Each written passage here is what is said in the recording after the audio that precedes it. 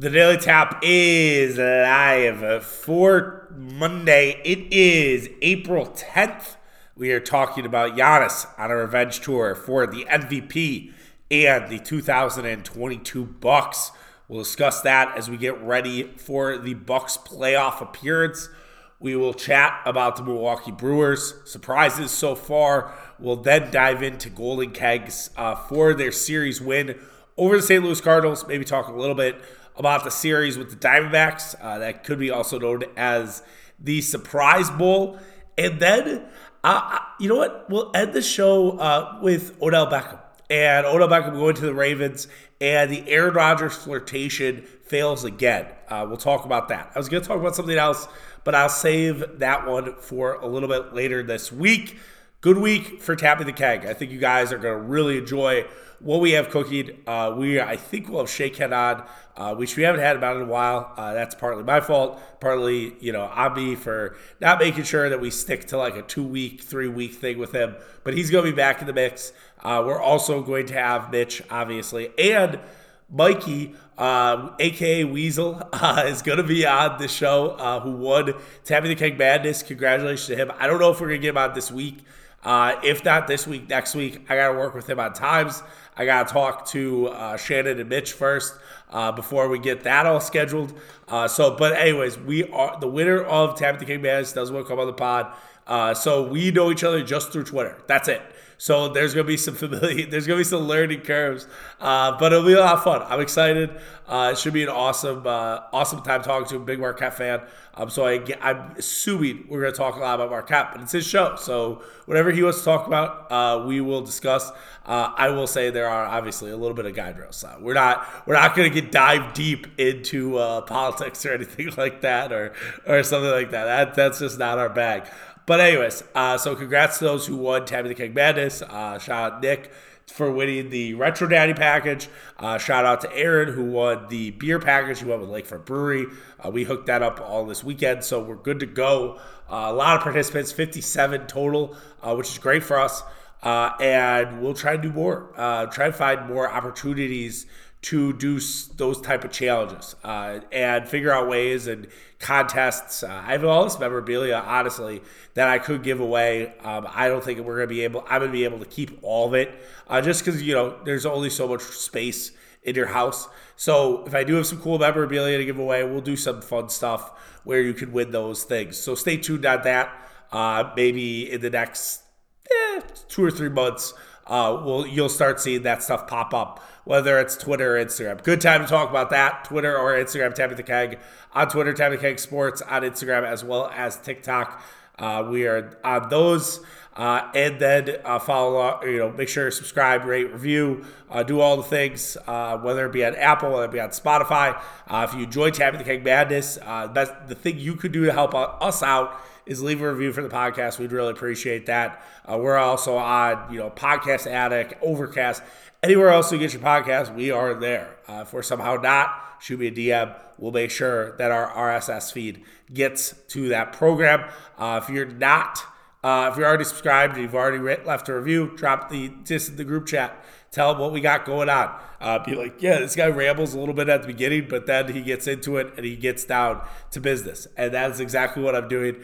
And I will shut up now, and we will get into Giannis Antetokounmpo and the revenge tour that begins next Sunday evening. Giannis Antetokounmpo is not going to win MVP. Okay? I think we can all agree, right? Joel Embiid's going to take home the MVP. It'll be Joel Embiid's first MVP.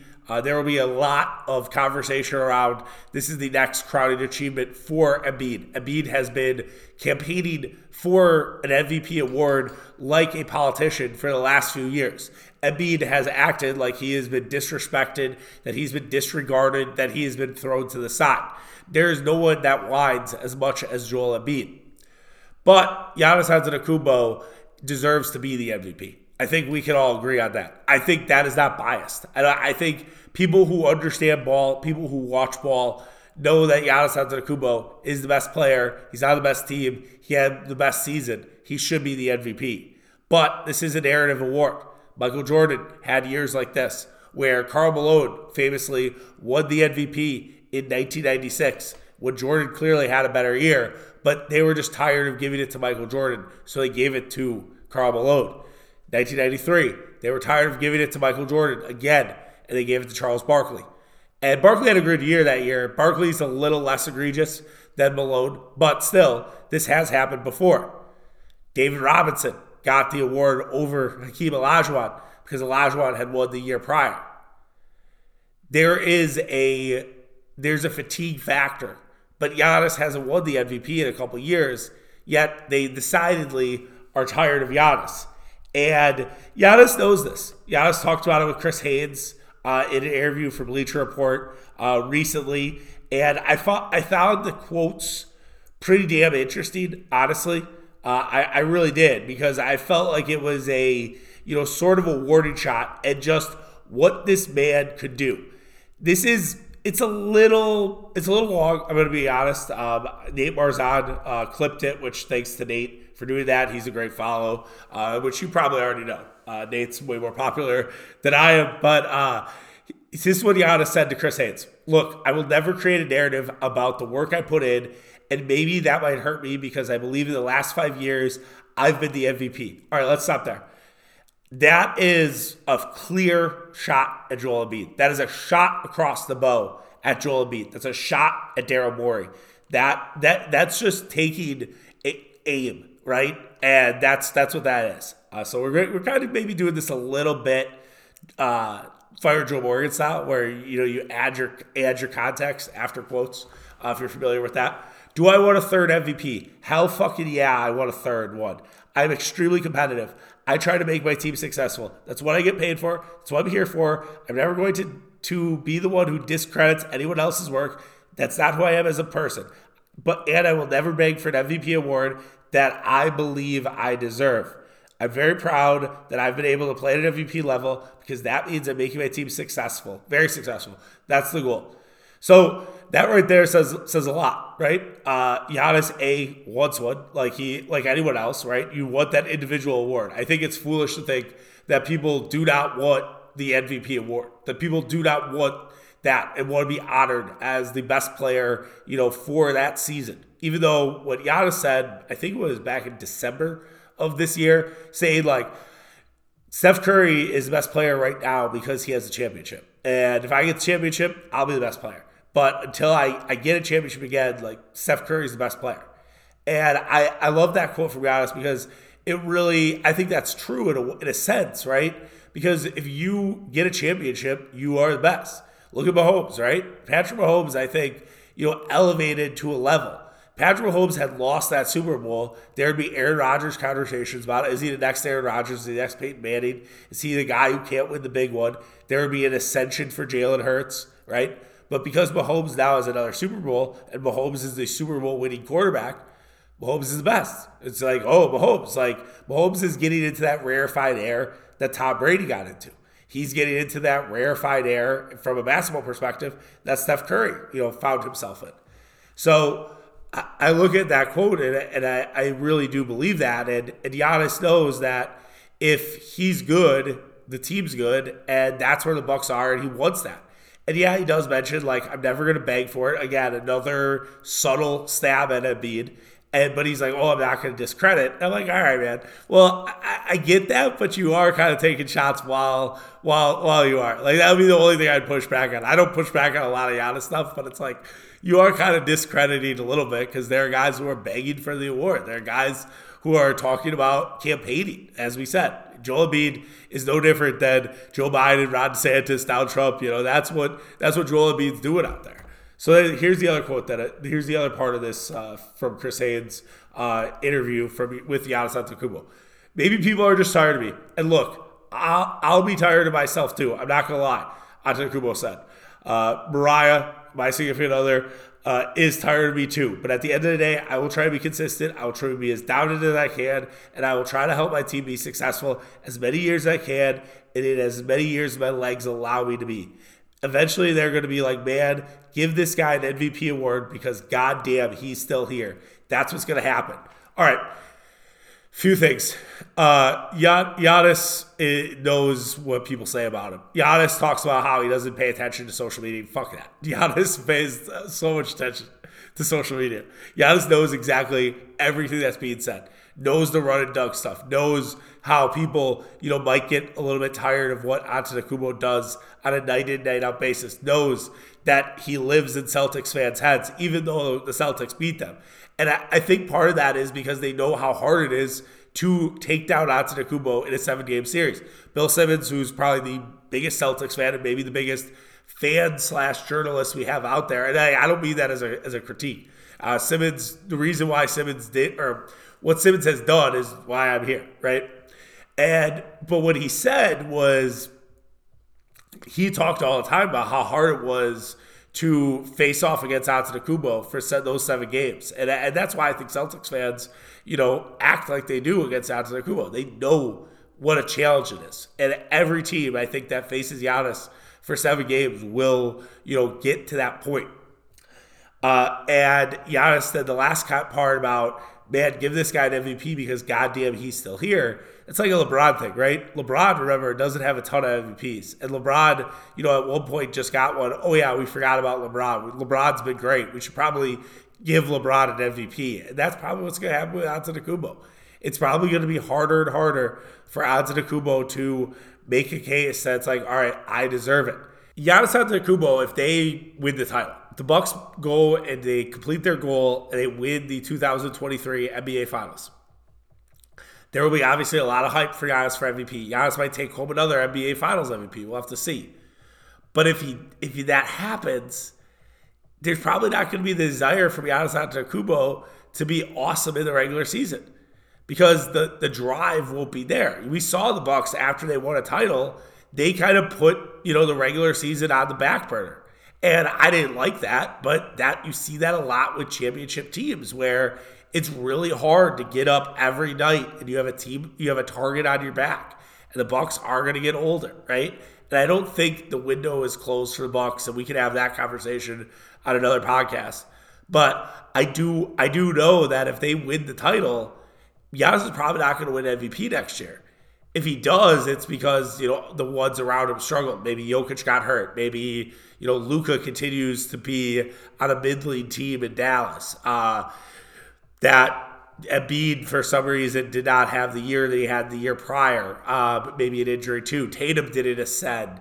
There could be 100 different reasons why, Giannis might fall his way into an MVP. But if he falls his way to the MVP, it's kind of like that second Rodgers MVP season in 2021, where it's like, all right, no one's playing really well this year. Let's just give it to somebody. And that's how I think it would be for Antetokounmpo.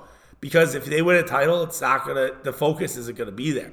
And that's okay, right? I think we'll all take that. I think the chance for the Bucks to win 3 in the last 4 years would be a huge accomplishment, and there would be some motivation for that, but it will change a little. It will change a little bit, and that's just facts. And that happens with every championship team. And at the NBA, I think, is making themselves say, they want to be more like the NFL. We haven't really talked a lot about the CBA, mostly because it's really kind of hard to discuss, but I do think the NBA wants to avoid dynasties, and I think they want to get to an NFL, NHL type model where anybody at any point can win, and it's going to be more. There's going to be more competitive balance in the league, at least they hope, and the amount of dynasties will go away, which is interesting because I feel like the NBA is kind of founded on dynasties, but that's another topic for another time. But back to Antetokounmpo and the revenge. So these quotes from Antetokounmpo about MVP say everything I need to know. Giannis is going to go on a warpath here. Whoever the first round opponent is, whether it's Toronto, whether it's Chicago, whether it's Atlanta, whether it's Miami, that will be series 1. That will be the warm-up. Then Giannis will face either Cleveland or New York. I think there will be, some statements trying to be made, especially in New York. If he can be in Madison Square Garden for 2 or 3 games, I think that is a huge thing for Antetokounmpo. And I think that will elevate him in it even more, which is crazy to think about. And then it's Boston likely. And that's the revenge series. And Antetokounmpo, I think it would be really hard for me to envision Giannis losing back-to-back years to the same team. Obviously, you go back to Jordan, and Jordan had that issue, but it was before he won a championship. So it'd be really interesting if it was happening to Antetokounmpo after he had won his first title, right? And then the finals, I mean, I don't know. It could be the Warriors, it could be the Clippers, it could be the Suns. I think those are probably the three teams that I think everybody's looking at as, all right, these are the ones, maybe Denver too, to add them to the mix. But I think the West is so much, worse than the East, whether it's the Celtics or the Bucks or even the Sixers. They're there. I think those are the three best teams in the NBA right now. If you had to power rank it, I think I would go Bucks, Celtics, Sixers. That would be my overall power rankings. And I just think Giannis right now wants everybody to know he's the best. And I think he knows it. I think he knows he's playing at a high level. I think he cares that he doesn't have whatever he is going on with his wrist. I think it doesn't matter. I think he's doing all the treatment, everything that he needs to win another title.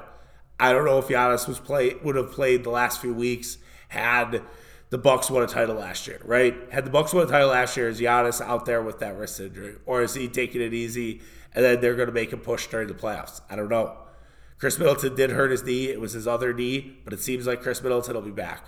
Drew Holiday has played incredible this year, but I think there are some questions about Holiday in the playoffs. And that's something, Mitch and I, Shannon and I are going to discuss this week. We're going to talk in a little more detail.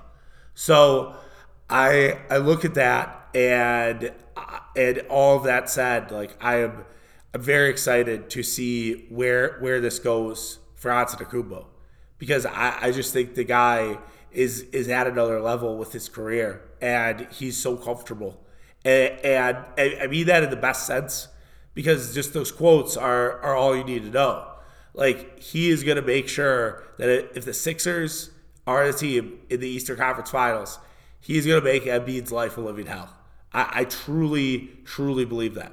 I truly believe the Bucks will make the Sixers, regret ever beating the Celtics. And I think for the Celtics, they've had Giannis's number a little bit, but I also think I think they sandbagged that last game. I really do. And I think there will be things that the Celtics haven't seen from Antetokounmpo in that game in that series against Boston. But it's exciting. I'm very excited to be back with the playoffs. It's going to be a run. It's going to be a ride. I think we're all ready for the revenge tour again to fire back up. And Giannis is primed, man. And nothing like a revenge tour when you're the best team. I think that's probably the best place to be in, right? I think we've used the word less, but for a long time, for those who are new podcast listeners, we used house money a lot to describe things. And then I stopped using it because I would use it for everything. Be like, oh, it's house money situation, it's house money situation. So I kind of stopped using it because I was like, okay, I am overdoing this phrase in general. And so for that, that said, I look at it, and this is house money for the Milwaukee Bucks. And they are in a really good spot. And they could really succeed here. And I think they're in a perfect spot with being in revenge mode, but also being the best team. When you're in revenge mode and you kind of are the underdog, that makes things a little tougher. But not for the Bucks right now. The Bucks are primed to make a deep run and be the NBA champion again. And they're the favorites, and they'll be a target. But I don't think Giannis cares. I don't think the rest of the Bucks care. And I think Giannis wants to let everybody know by middle of June, he's the best player in the NBA. Moving on to the surprising Milwaukee Brewers. They are 7-2 to start the young year. They are right there with the Tampa Bay Devil Rays, or the Rays, as one of the best teams in baseball so far. The Rays have now lost the game. They have a run differential of 57. They're playing very, very good baseball. Brewers are equally playing well, even though they have 2 losses. The Brewers have a run differential of 25. That's second in baseball. Shout out to Tyler Knuth, I think, on Twitter, who recently followed him, and I follow each other. And Tyler does a good job covering the Brewers and pointing that out. The Milwaukee Brewers have been full of surprises, at least through the first 11 or 9 games of the season. It's been a lot of fun. I think this is exactly what you hope for as someone starting the season, because there was a lot of questions of the identity of this team, about what to expect. Ken Rosenthal came out with something last week that people were expecting the Brewers to have a sell-off, which would kind of confer some of the conspiracy theory stuff that I had, where I was like, okay, they're doing, they're kind of withholding who are their bobbleheads going to be. They're doing all these concerts this year. It sort of screamed like they needed extra revenue because they felt like the bottom might fall off from what the Brewers are this season. And then the Brewers turn around and say, all right, we're just gonna be awesome. We're not gonna let you sell off this team. We're gonna be great this year, and then you can decide this offseason if you want to start moving some deck chairs, start moving some bigger pieces, and try to rebrand and retool this Brewers team, like you see that the Rays have done in the past, like the Guardians have done, and kind of make sure that you can fit in the small market. And I look at that, and I just have, it's been an enjoyable start to the year. It really has. And I think, in terms of surprises, the biggest surprise has been the bullpen and how good the bullpen has been, really for the last week plus. They have I think it's a over 20 inning scoreless streak going right now. And it's everybody. There's not one sort of black sheep at this point. And that's been awesome. And that's been really, really exciting to see out of this bullpen, because it was one that I was very concerned about. One that I raised issue with, that I looked at this team and I said, what's the one thing that could cost the Brewers, wins? And I said, this bullpen. Like, I felt like, all right, Matt Bush, who still makes me nervous. Like, he didn't have that great of a appearance on Sunday, but Matt Bush worried me. I thought, it's like, all right, is Hobie Milner really going to have another good year? Bullpen pitchers are so temperamental. They can have a great year, the year prior, and the next year they completely forget how to pitch. So I was like, is Hobie Milner going to kind of fall back to earth? I like Strzelecki, but I was like, okay, there's a chance that maybe the Brewers are wrong about Strzelecki. Gus Varland, is he a Rule 5 guy, or is he a legitimate pitcher? Joel Pomayas, he didn't have a good spring, so it's like, is he good? Javi Guerra, this is now his third team. Like, is Javi Guerra going to actually figure out his stuff? But all of it has worked out.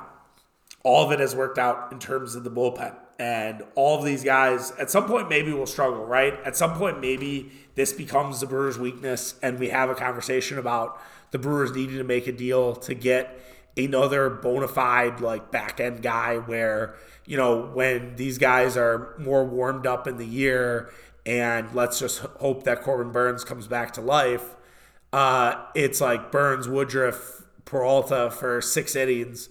Then it's Milner for the 7th, or Strzelecki for the 7th, and it's another, someone you trade for in the 8th, and then Devin Williams in the 9th, right?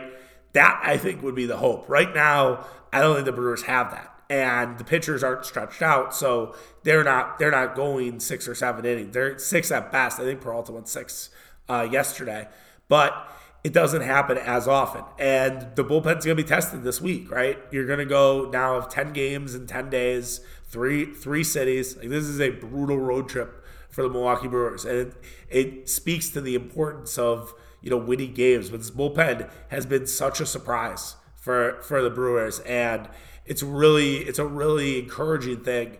And, obviously at some point, I'm not saying I'm waiting for the other shoe to fall, but at some point you're going to have an outlier. At some point you're going to be like, oh, this guy's in the fucking game. Buckle up. I think every baseball fan has that. I don't think that is unique to just the Brewers. Like, I think even the best teams have that guy or that 2 guys where you're like, all right, fucking so-and-so's on the mound. We gotta see how this is going to go.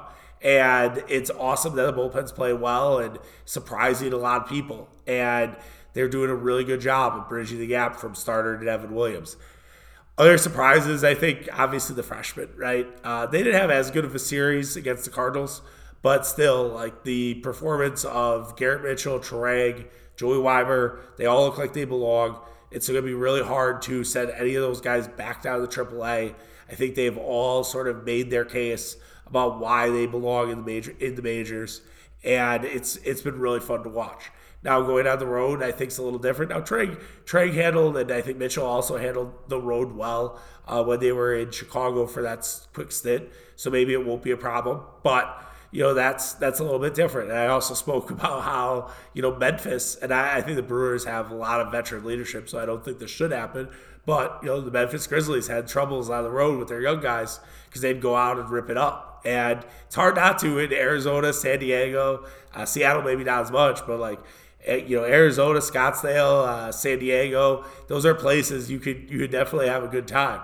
I'm not saying that the young guys will, but that's something you got to make sure that those guys stay sort of above ground and above board and not find themselves in any sort of trouble. But they've certainly surprised. I think this has been unexpected.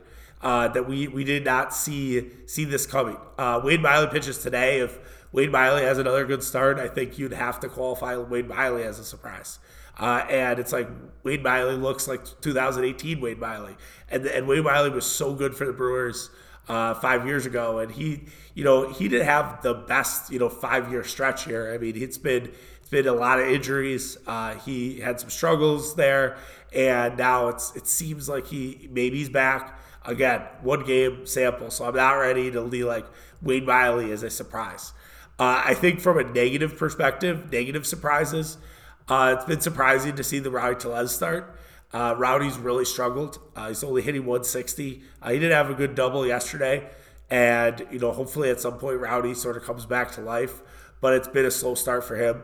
Definitely in the negative surprise category. Corbin Burns, obviously. We've talked a lot about Burns and his struggles so far.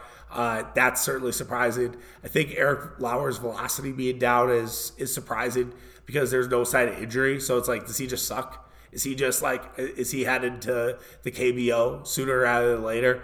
I think that's surprising in itself. I think it's surprising that Mike Brasso's hitting first. That's more of a negative surprise. I had some buddies who were pissed off about that, and I think it's a little bit of Counsell, right? I think Counsell likes because Brasso does not play a full game, so how he structures it is they usually bring in a left-hander at some point to take Brasso's spot, and then you have lefty-righty lefty with Christian Yelich hitting third. People hate it, and it's not great. Yelich, I would say, is playing like 2020 and beyond Yelich so far. I wouldn't say it's surprising. I wouldn't say it's negative. I will talk a little bit about Yelich and Golden Kegs. So there is that. But yeah, I think for the Brewers in general, like, this has been a fun ride. It's exactly what you wanted. I think you bring in a lot of fans, right?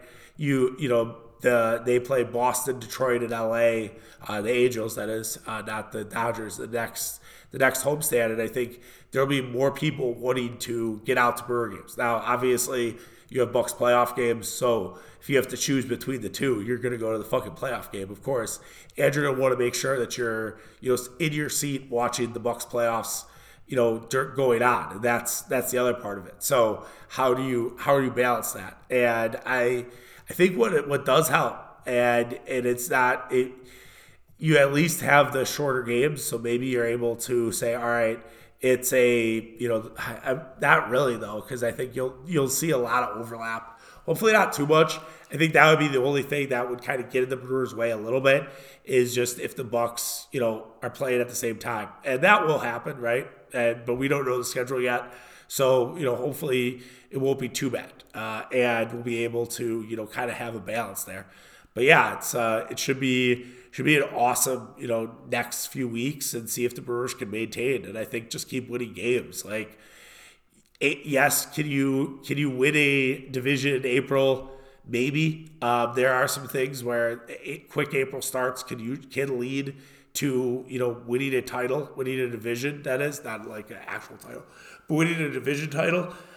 You can certainly lose a division in April, and just the road back is tough. We've seen the recipe recently has been starting slow and then finishing fast, whether it's the Nationals, whether it was the Braves.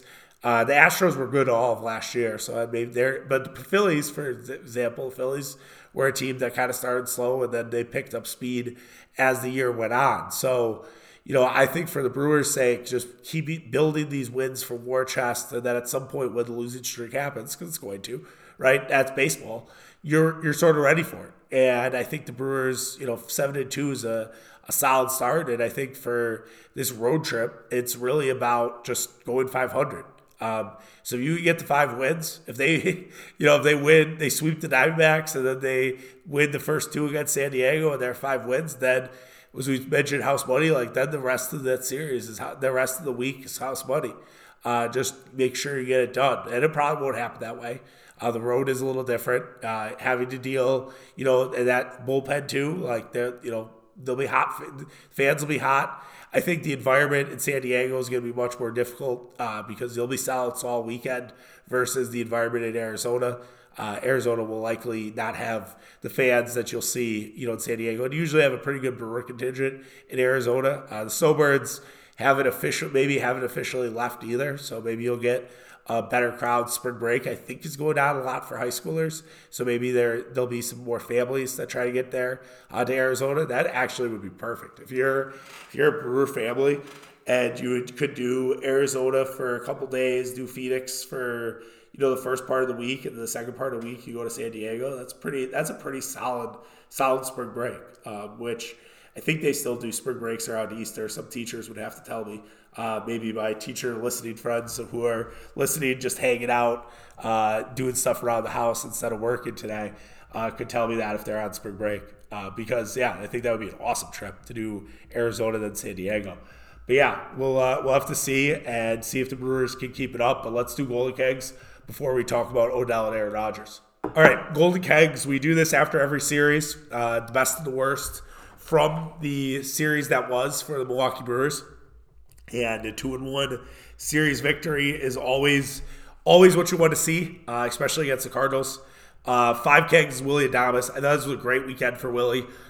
He had a lot of offense on Friday, the Brewers 4-0 victory. He had a home run. He also had a double. And then he added 3 hits as well as another home run on Sunday. Really solid stuff from Willy Adames.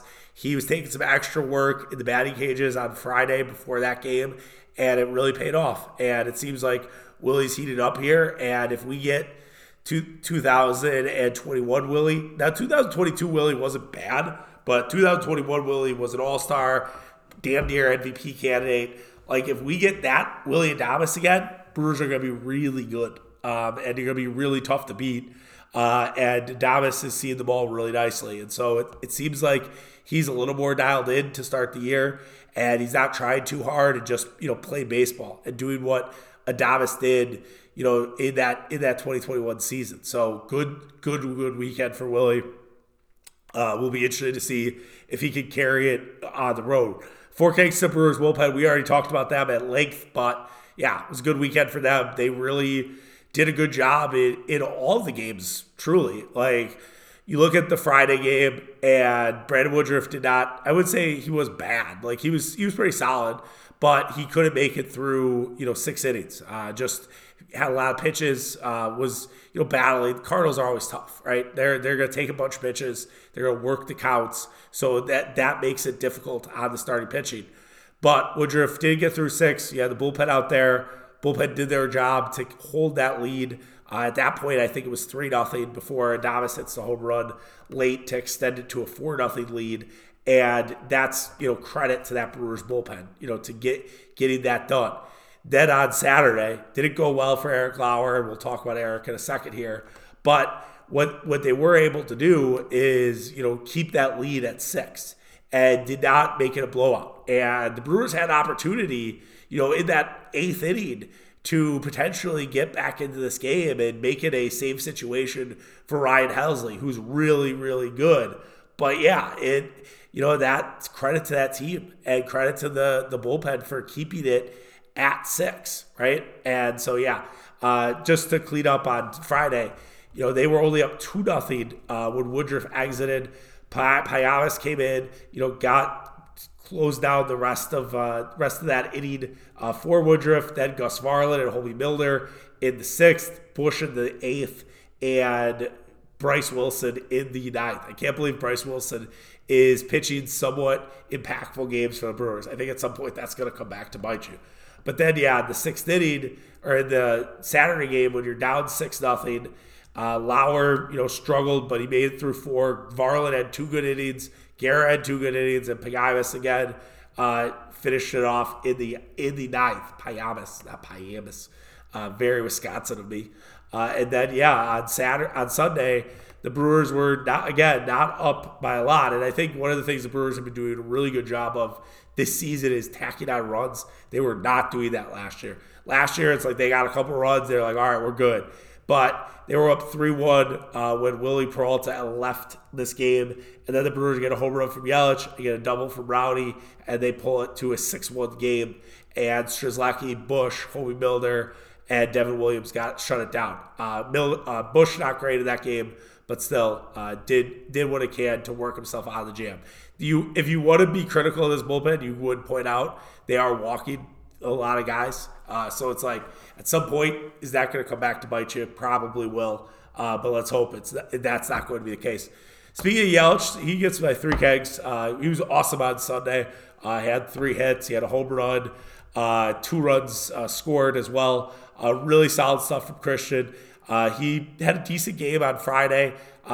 Saturday did not go well for him, but I think as long as Christian Yelich can kind of keep figuring it out, keep working on it, I understand the frustration with Yelich. I get it. I was hearing it from someone. Jake shouted me out and was like, "Is that the worst contract ever?" I'm like, no, I don't think it's the worst contract. I think it's a bad one, but I do believe like Christian Yelich can come back to life. Like you could call me a homer, you could call me unabashed, but I at some point believe that there is that comeback season in Christian Yelich. I don't think it's going to be MVP season, but I think Yelich can hit 20 home runs and hit like 275. I'm not ready to just give up completely on Christian Yelich. I do wonder if he is a run producer like he's been in the past. Like him hitting third is not something I'm entirely fond of. And I know we talked about the Brasso. I'd rather Brasso hit third. I know that sounds crazy. It's like, why would you want Mike Brasso hitting third? But I don't know. I don't think the Brewers have a ton of great run producers against left-handers, and that continues to be a little bit of a bugaboo for this team. And maybe you bring Contreras up in the lineup a little bit. Hopefully if Luke Voigt, maybe Brian Anderson if he continues. He wasn't that great this weekend, but like you might have to figure out different ways around it where you may bury Yelich a little bit against left-handers just because you don't want to put him in that situation. So I'm not ready to sell any Yelich stock. I still believe there's a comeback season in Yelich. Maybe Sunday was the start of it. We'll have to see if it translates over this week. 2 kegs, Eric Lauer.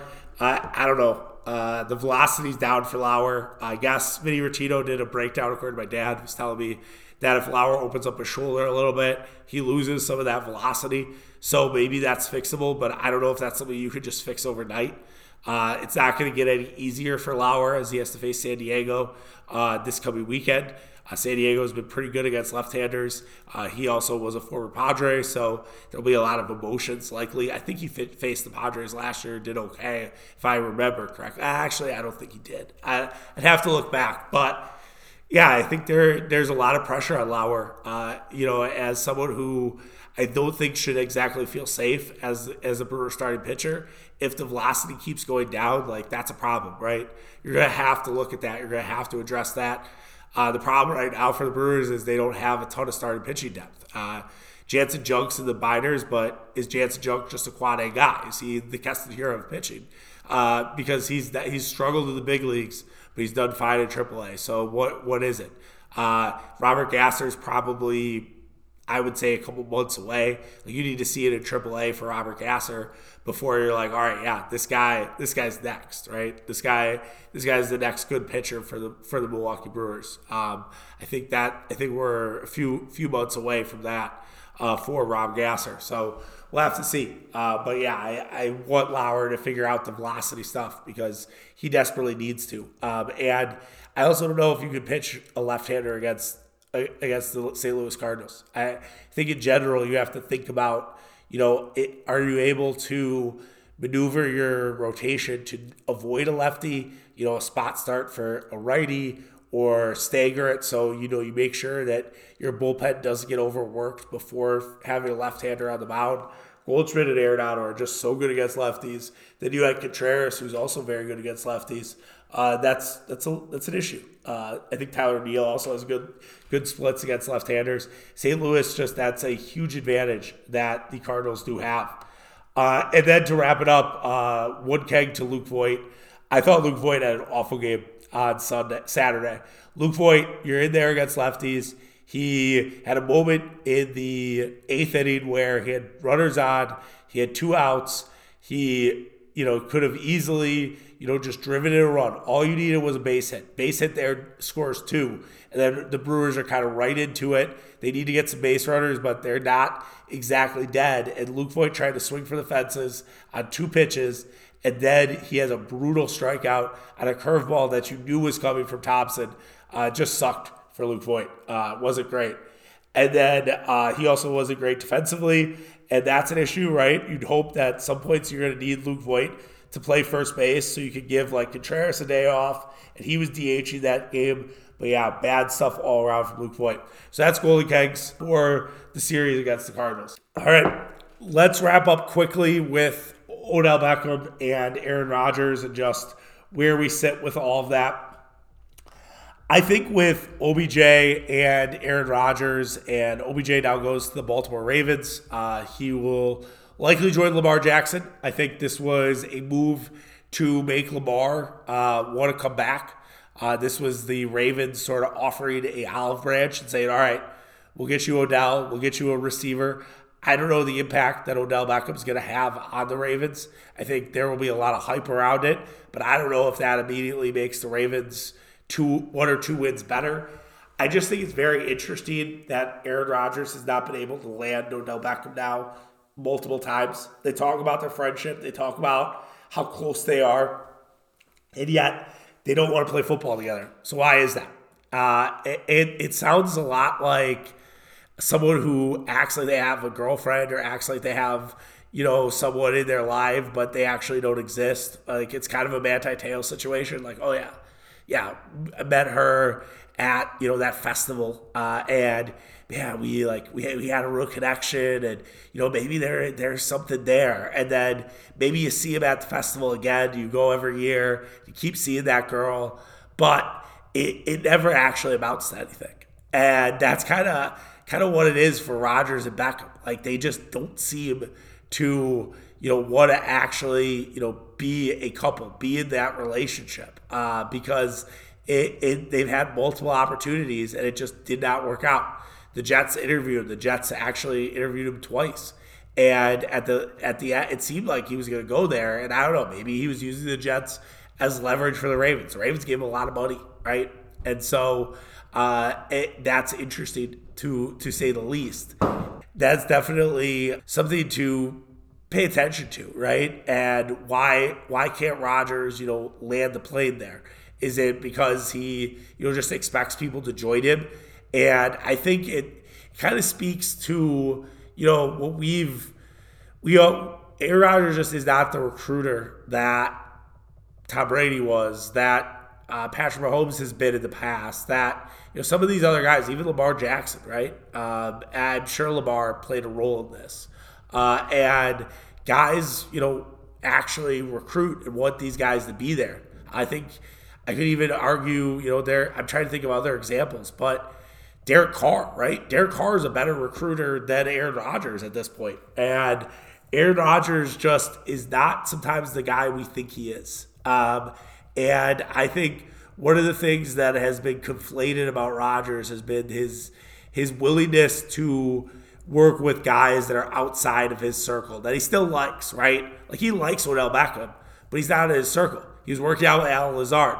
He has, over the weekend, he has his guys. And that's it. And it's so fascinating to, see this from a little bit of a different lens.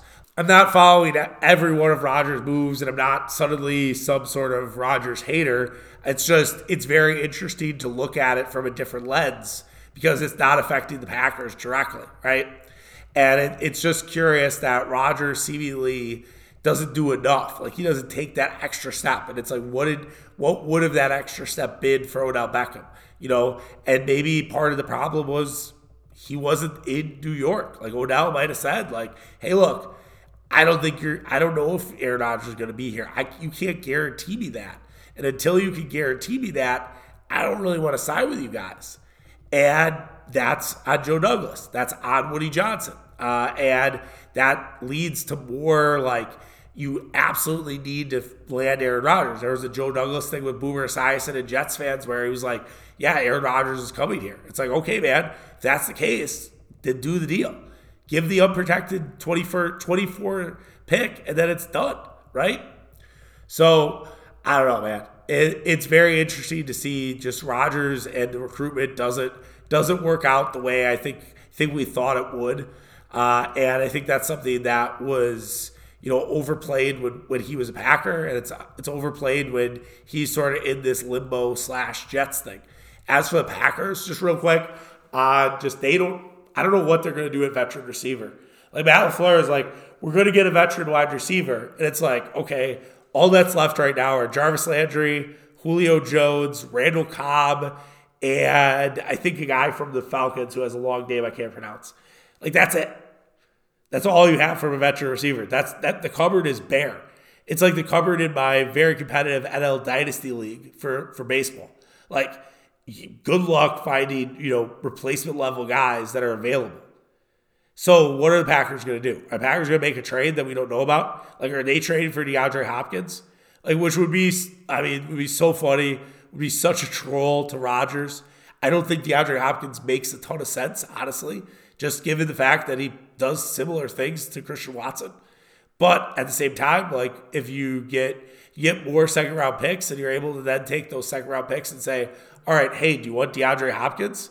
Like, that'd be great, right? So I don't know. We'll have to see. We'll have to monitor it, see what happens. But yeah, it's very interesting to say the least, and we'll have to see what the Packers have in store from a veteran wide receiver perspective, because they're running out of options, and they go to the season with Christian Watson, Romeo Doubs, rookie wide receiver, Samori Toure. That's an issue. That's a big issue. That's also a red flag that maybe the Packers aren't really thinking they're going to be a 9 or 10 win team, or a 10 or 11 win team, and that it's a rebuilding year, and if everything works, great, but if it doesn't, it's not a big deal. I'll be very concerned of that. And also, there's no veteran tight end. It's kind of like, what are we exactly doing, with this offense right now? Like, we just have running backs. That's it. And some talented young wide receivers, a talented young quarterback. Like, we need a little more depth. The depth on the offensive side of the ball is quite concerning at this point. And not saying that Odell was coming here, because he wasn't, but it's like, all right, well, you're almost out of options here. Jarvis Landry and Julio Jones don't exactly get the engine revved, but who knows? All right, like I said, busy week this week. We'll work around that. We'll figure it out, and we'll talk to you guys. I don't know if I'm gonna do a podcast tomorrow. Shit, I should probably figure that out. I will say to be determined on the podcast, and I will let you guys know. But I will say more likely than not, no pod tomorrow, and we'll be back on Wednesday with Shannon, I think. So let me just figure that all out. I did a bad job. Easter kind of impacted. I didn't want to be bothering Mitch and Shannon on Easter, so I will reach out and we'll figure it out. I'll update you on the Twitter, and I'll put it on my story on Instagram, so you'll know exactly what we're doing from a podcast perspective this week.